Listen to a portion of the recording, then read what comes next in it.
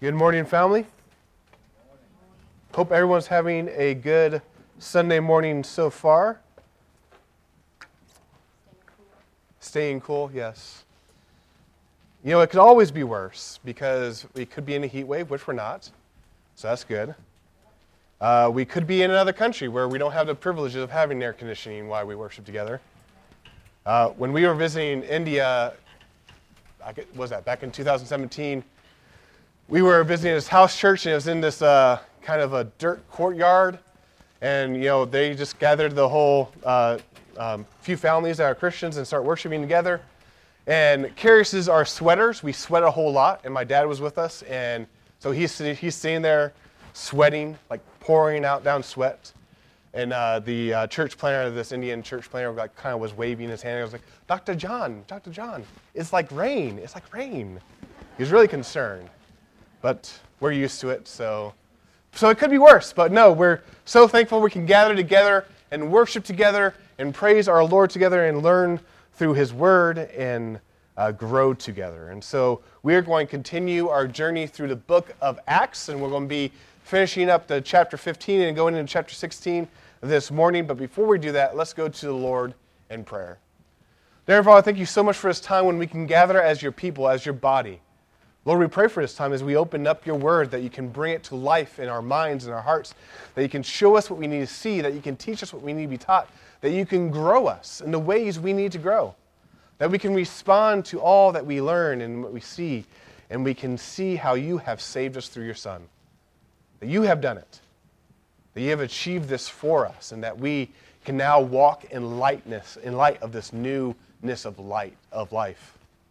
So, Lord, we pray that as we come to see this passage, this section of Scripture, that you can really apply it to us as we need it applied, that we can grow and learn as we need to be taught by you.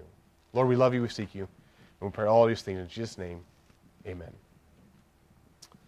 So decisions are hard. Decisions can be hard.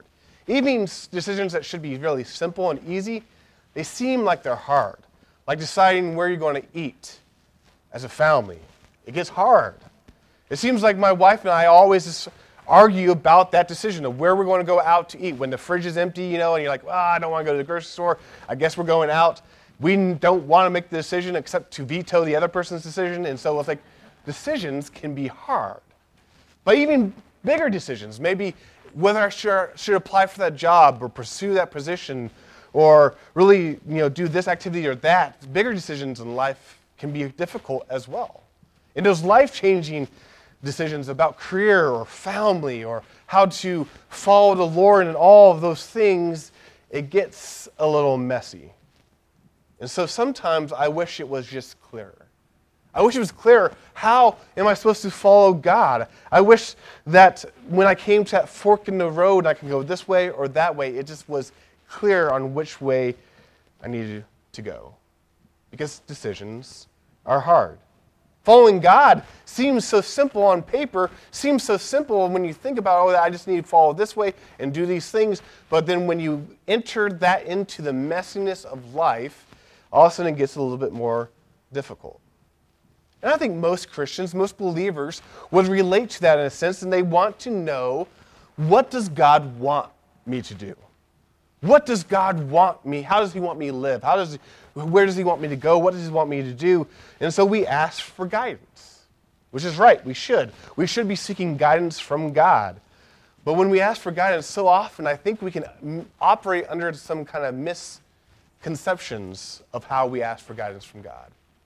A lot of times when we ask for guidance from God, we think that we should operate kind of like in the Old Testament stories. Maybe I need to lay out a fleece and determine what God wants me to do. Maybe I should be casting lots.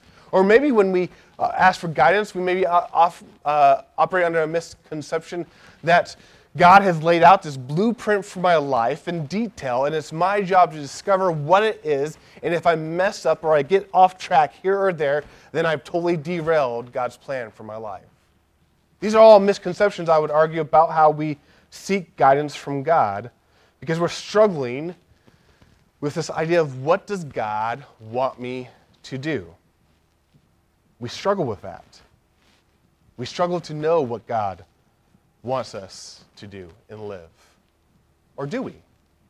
Maybe, just maybe in our efforts to be certain of what God wants us to do, that we miss the point that He's already told us and laid out for us what He wants us to do.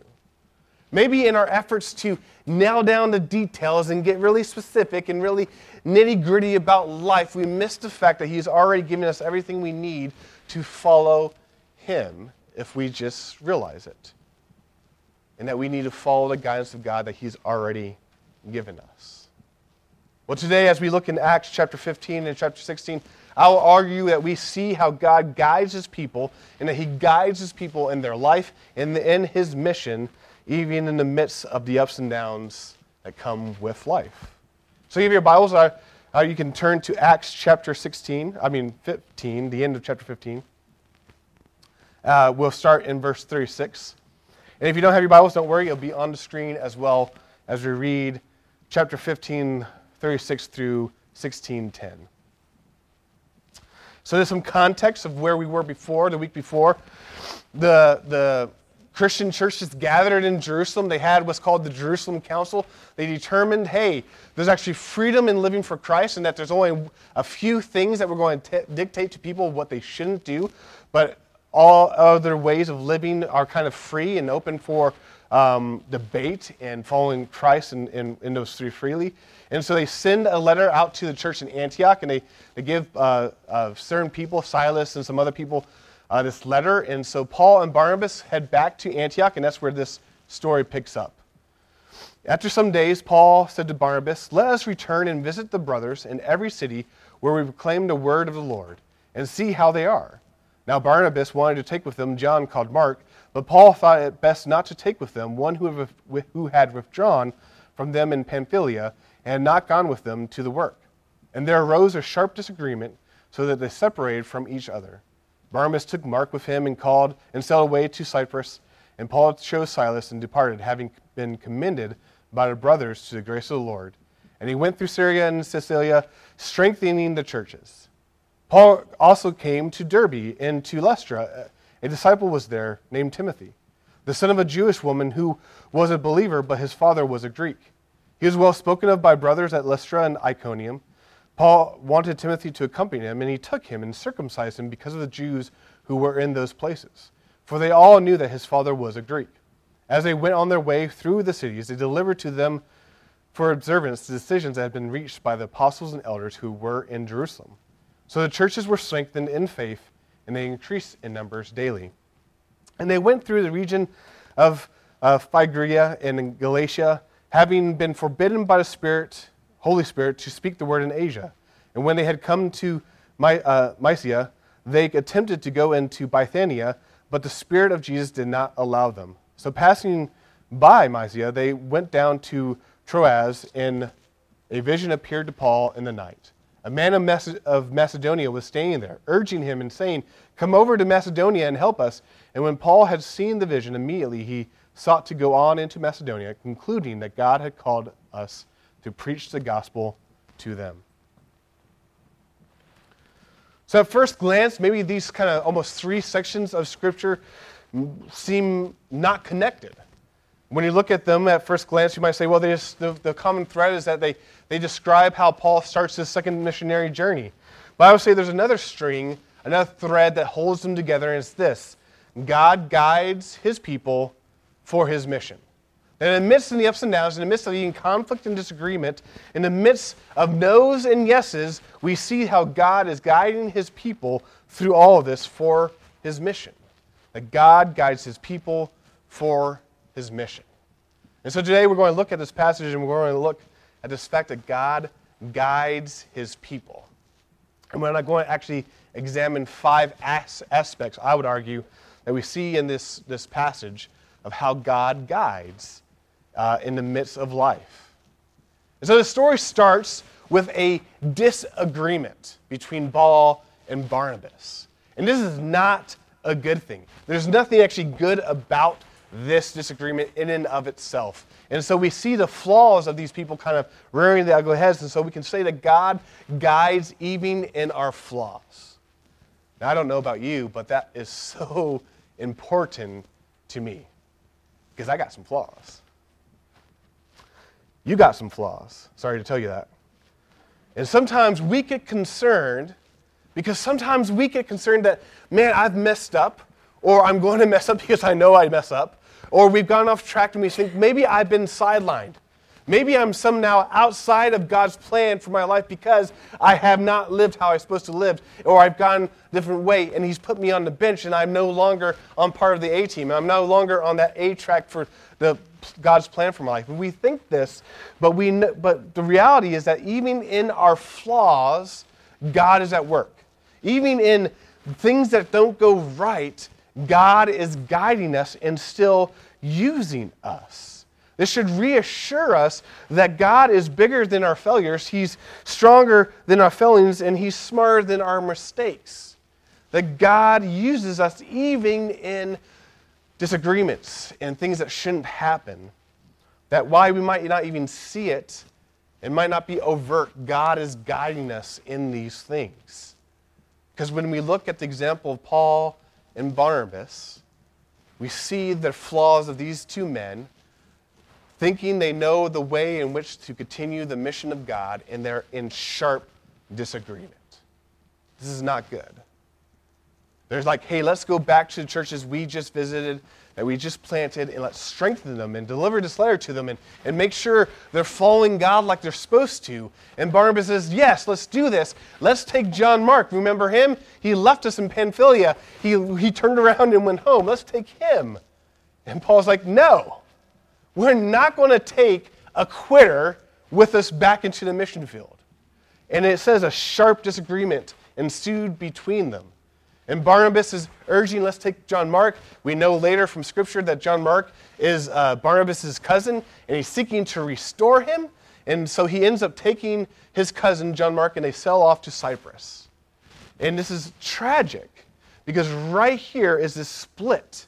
It's not a church split, but it's this missionary team split that there's nothing good in it of itself.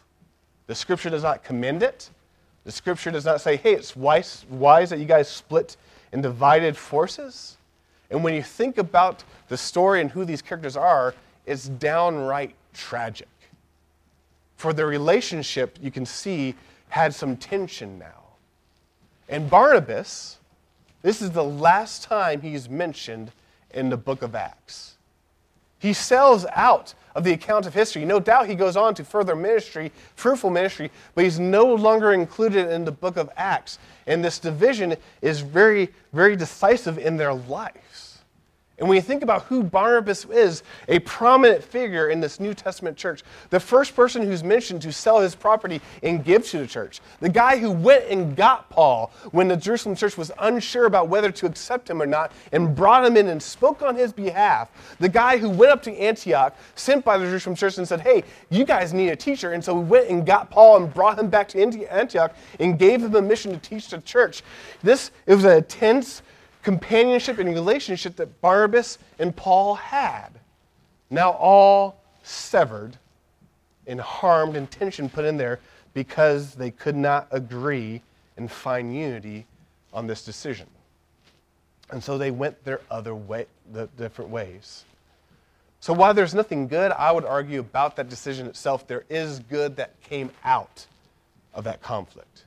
There's good that happens, that God uses that conflict and that disagreement for good, and that he's guiding Paul's journey because of that conflict, and even Barnabas' journey that we don't know about.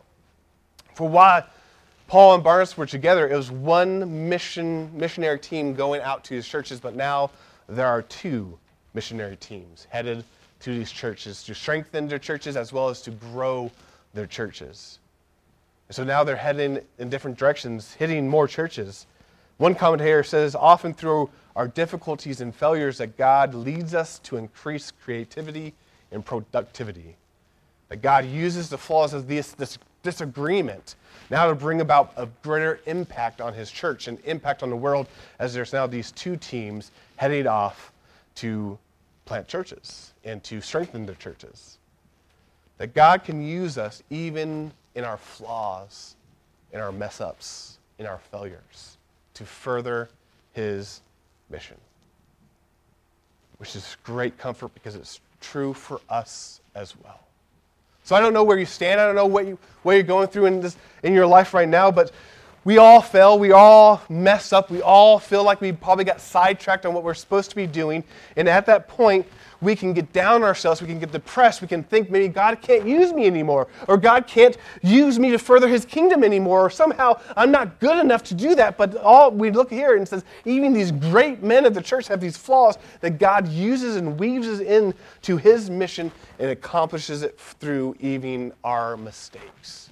This does not give us license to mess up. This does not say, hey, we look on our mess ups as good things. No. But when we do mess up, which we all do, when we do fail, we can have that comfort as we process through that God is not done with us and that he's still going to use us for his glory. Because God guides his people for his mission. And one of those great benefits we see in that division, that disagreement, is that new workers are added to these missionary teams, and we see one of the ways that God guides is that he brings workers to the task at hand. He guides by providing the workers needed for the mission. For Paul sets off on this island, on the inland kind of excursion to go back up to Asia Minor to strengthen these churches, and who does he take with him? He takes Silas now instead of Barnabas. Silas was introduced to us as being sent to Antioch by Jerusalem, and he was called a prophet. He's a man who knew the word of God, and he was of a good reputation by the church. He's also a Roman citizen, and so that citizenship comes in play in the book of Acts and is going to be used positively as Paul and Silas journey through the Roman Empire. That he ends up writing and recording some of the epistles for Paul, as we see from some of the salutations at the end of Paul's epistles. And so we see that while having Barnabas no longer with him is a great loss for Paul, having Silas with him is also a great gain for the ministry as they seek to honor God and continue on. And in the midst of the journey, God also provides and brings to Paul Timothy. That when he gets to Lystra and Iconium, the church commends to him this young man, Timothy. This young man who has a foot in both worlds, if you will. His mother is a Jewish woman, and his father was Gentile, and so he lives in both those worlds. What could there be a better person to help Paul as he goes to preach the gospel first to the Gentile? First to the Jew, and then to the Gentile? No, now Timothy is brought into the fold because God brings the workers to hand. It's funny that they're taking this letter saying, hey, you don't have to be circumcised to the churches. And one of the first things he does to Timothy is circumcise him. And that can trip us up a little bit, but the fact is that Timothy was half Jew. And so to all the Jewish people, he was a disobedient Jew for not being circumcised. And so Paul was removing that stumbling block to the ministry to the Jewish people by having Timothy circumcised. And Timothy voluntarily took that upon himself to remove any hindrance to the mission as they continue to preach to the Jew first and then to the Gentile. But that's not just the only people in play here. We also see John Mark, this guy who there's very little mention to him. He's just mentioned here and there throughout the Bible, but Barnabas takes him and he's really kind of like reinstated, you might say, to the ministry. He's given a second chance. And we know John Mark actually is reconciled with Paul in his later years, and we know that Peter thought John Mark was a great help if you read in 1 Peter and you see how he talks about him. And this is a guy who ends up writing one of the Gospels. And so we see how God brings the people needed at the right time and guides through that. There's even the case made that the author of Acts, Luke, joins them right here because now the verbiage switches and it's no longer they did this, but we go and do this. If you caught that when they start heading into Macedonia, it seems like all of a sudden now Luke is there present with them. And so we see all these people being added to the team and that God is guiding through that. Because one aspect of God's guidance is that he brings the right people for the task at hand. And that's true for us as well. That God has brought you where you are for his mission. That God has brought you to your workplace, to your family, to your friend group, to your neighborhood, to this church for his mission.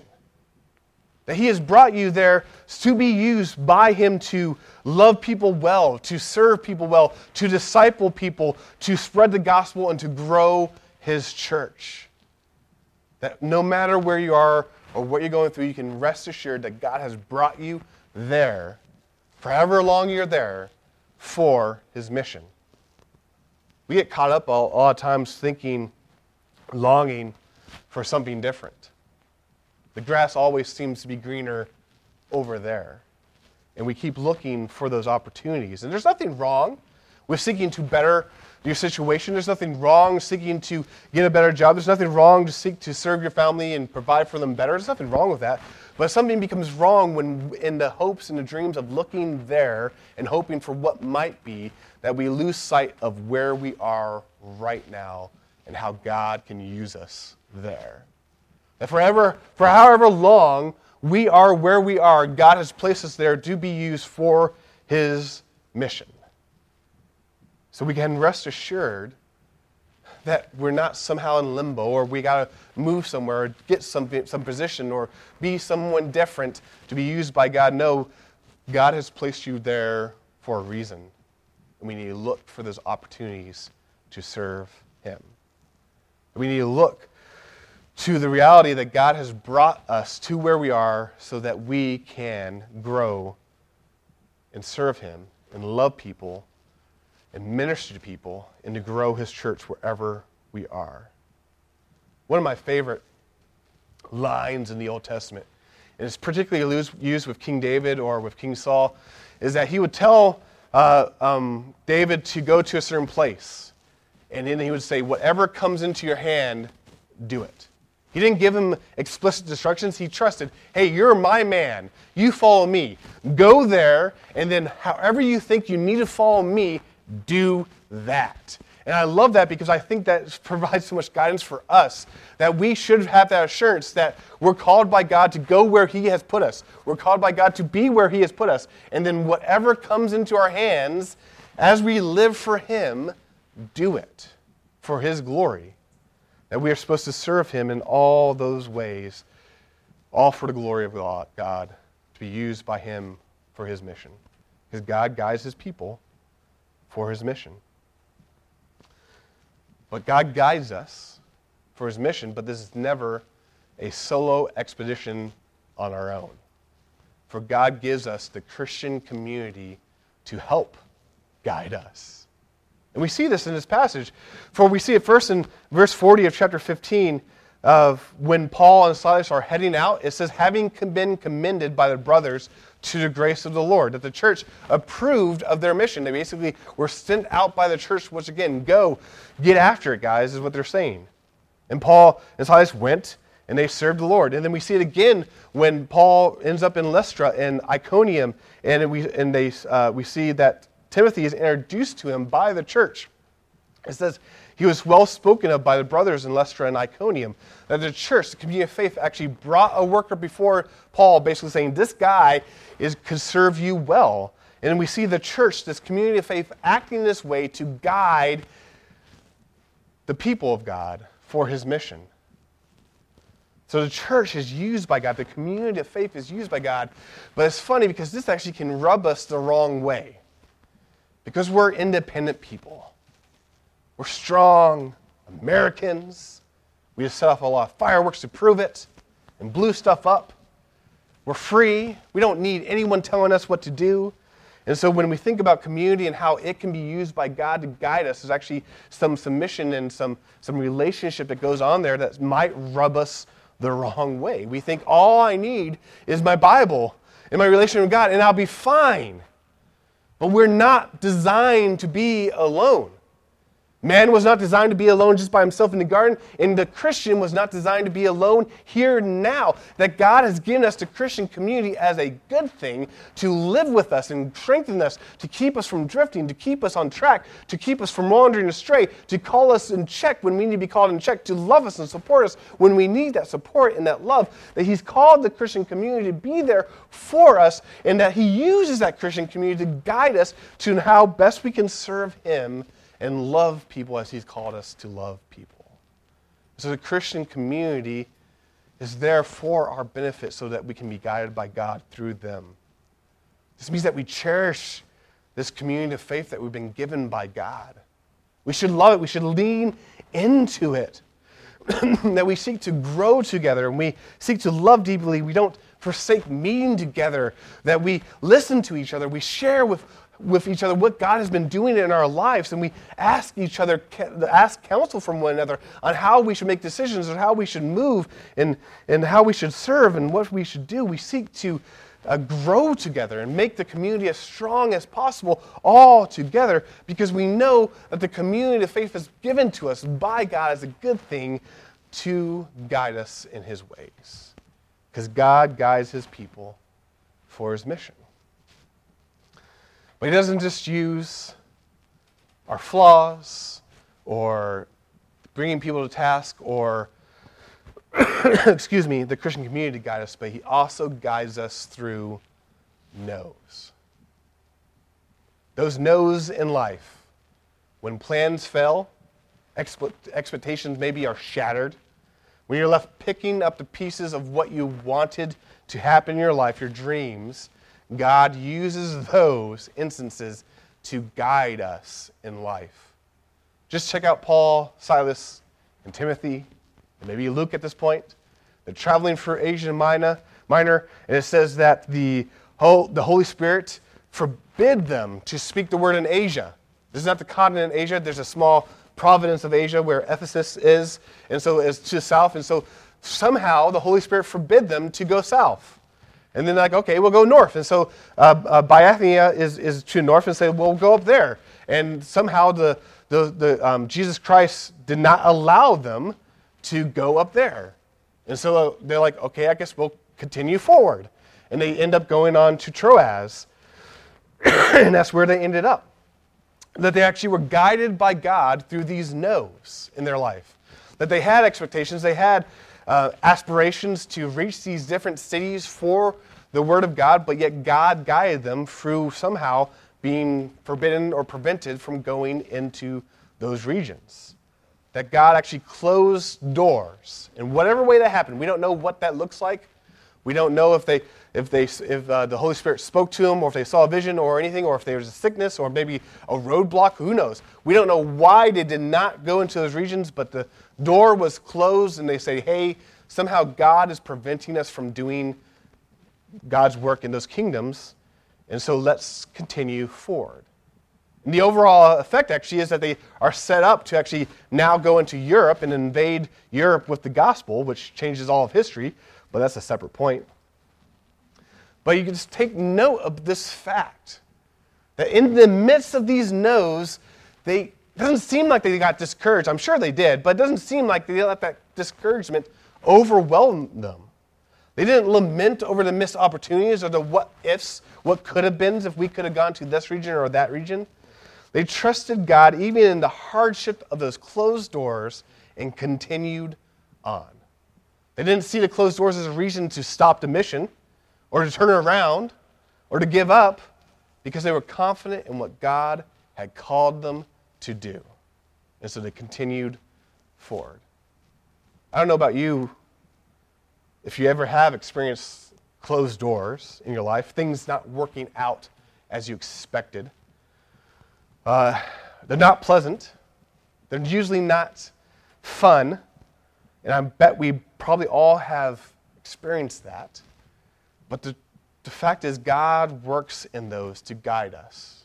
In my own personal life, I'm sure He's done it many times, but one big example just glares at me is after seminary, I got what I thought was my dream job that really quickly actually went sideways, And so I was ending up looking for other pastoral positions, and I had to suffer through the constant no's of a national-wide pastoral search application, just sending out hundreds of applications and hearing again and again, no. Actually, that was the pleasant thing to hear, no. Usually you just got crickets, as they didn't even respond to you. But I had to struggle through this constant suffering of no's. That I thought I was supposed to go this way, no. I thought, how about this way, no. How about I do this, no. But all that actually led me to where I am now at River Valley Community Church, where I got opportunities I would never have gotten anywhere else, where I could probably grow in ways I never could have grown somewhere else, that maybe God knew what he was doing when he brought me here, and now I stand before you, which I probably would not have been doing if I had received any yes along that train of life. Looking back, you can see how God guides through no's. That God guides you even when it does not feel good. And you're like, wow, that really would be good if that happened. And you have to struggle with that. And you have to wrestle with that. And we have to keep ourselves from being depressed or thinking somehow we're worthless or somehow maybe I am off track of God's plan. But we have to stay confident in what God has called us to do and keep serving him even in the midst of no's and keep moving forward. Because God guides his people for his mission. And then finally, we see God guiding through revelation. Paul receives revelation. He receives a vision. There they are at Troas, and they're sitting on this port city, and he receives this vision of the Macedonian man calling out to be liberated, saying, you need to come over here. And Paul knew this was a vision from God, knew that God was telling him, cross the strait, go into Macedonia, invade Europe for the gospel. He probably did not think Europe, because that continents like that were not named at that point, but he received this vision to go into Macedonia, and so he did. And the truth is, God guides us through revelation as well. I'm not saying that you need to wait for a vision to decide what to do, or even expect a vision. Because I would argue that he's already giving you his complete revelation right here in his word, that we can pick this up, we can read this, we can know him, and we can see what he wants us to do with our life. That we have God's completed revelation to us. Everything we need for life and godliness handed to us. That we can know him, know how Christ has saved us, see how Christ has called us to follow him in all aspects of our life. And if we know it and listen to it and apply it, then we know what God wants us to do with our life. We know how God is guiding us. That when we get caught up in that question, what does God want me to do with my life? All we have to do is know what he has said here. And he has told us what he wants us to do with life. He wants us to love him and to serve others and love them. He wants us to follow Christ and give our lives daily as a sacrifice to serve him. He wants us to grow his church, spread his gospel, serve people and love people. These are the things God has called us to. He's made it clear through his scripture. This is what I want from you. Be my people and work and be holy and sanctified as my people, always working with my power that I have given you that works so wonderfully in you. That's it. That's what God wants us to do. And we go, yeah, but there's so many details on how that works out. And that's the beauty of it, is that, yes, there's so many details, and God cares about those details. But you have this amazing freedom to follow God in those details, because everyone has different details in which they can follow God. I love the paraphrase, really, of Augustine when he's talking about this, and he says, love God and do what you want. This 14th century church father, he says, love God and do what you want. That if we're loving God, if we're seeking to love God, putting him first in our life, if we orient our whole life around God and we are his people, then when we come to those details and that is our operating parameters, that we're loving God, then we get to do what we want, because what we want is going to be colored and marinated by that thought and desire to love God. And that we don't stress or worry about sometimes thinking, man, maybe I missed the boat, because we trust that God has guided us where we need to go. Because God guides his people for his mission. And I'll just leave you with this. God guides you. For his mission, he guides you. Even in your flaws, because you are flaws, God is using you. Just take a look at the Old Testament saints or the New Testament saints. These are the ranks are filled with liars, cheaters, scoundrels, cowards, schemers, and sinners. So you're in good company. And God used them, and he'll use you as well for his mission. And because we know that God uses us, the fact is that you are needed. God doesn't need you, but he needs you, or his people need you, and he's brought you to where you are for a purpose, and so we need to lean into that you are needed. You're needed in your family, you're needed in your workplace, you're needed in your friend group, you're needed in your neighborhood, and you're needed in your church. That God has planted you where you are, and so you need to plant deep, serve well, and love boldly, because you are needed, used by God for his mission. And that you are needed in that community because he has given you a community of faith to help you grow.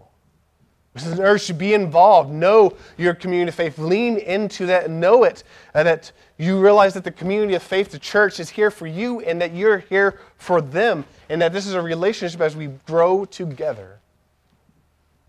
And that even when life does not work out, through the no's, you know that God is still at work. No matter how hard it might be, no matter the pain you might be suffering, no matter what hope or dream was kind of dashed on the rocks of reality, and you're suffering through that, you trust in our God who is still using that to guide you where he wants you to go. And so you don't focus so much on that, but you focus on where he is directing you and where he is taking you, and you focus on him who is taking you there. Because God uses the no's of life. And through it all, God speaks to you. Each and every Christian, God speaks to you. All you have to do is pick up your word, and as you read the word of God, the Holy Spirit, which is indwelling in you, will bring his words to life and will apply them to your life, and you can know what God wants of you, and you can hear God speak. So we pick up our Bibles and we truly become people of the Word as we seek to saturate every aspect of us in his Word, listening to God. And through it all, we know this fact: God guides his people for his mission. Join me in prayer. Dear Heavenly Father, thank you so much for who you are, for how you love us, for how you guide us in all of those different ways. Thank you, Lord, for your word, that we can read it, we can apply it to our lives, we can see how you've guided your early church and know that's how you guide us as well. Maybe not in the same details, but in those broad principles that we can use to apply to our life and see you and know you and worship you. So, Lord, I pray for all of us here, that we can see you working in our lives, that we can see how you've guided us, that we can trust in how you're bringing us to where you need us to go. That we can lean into your purposes here right now as you have brought us to where we need to be. That even in life not going how we might have it charted out, we can trust in you all the more. Lord, we love you, we seek you, and pray all these things. In Jesus' name, amen.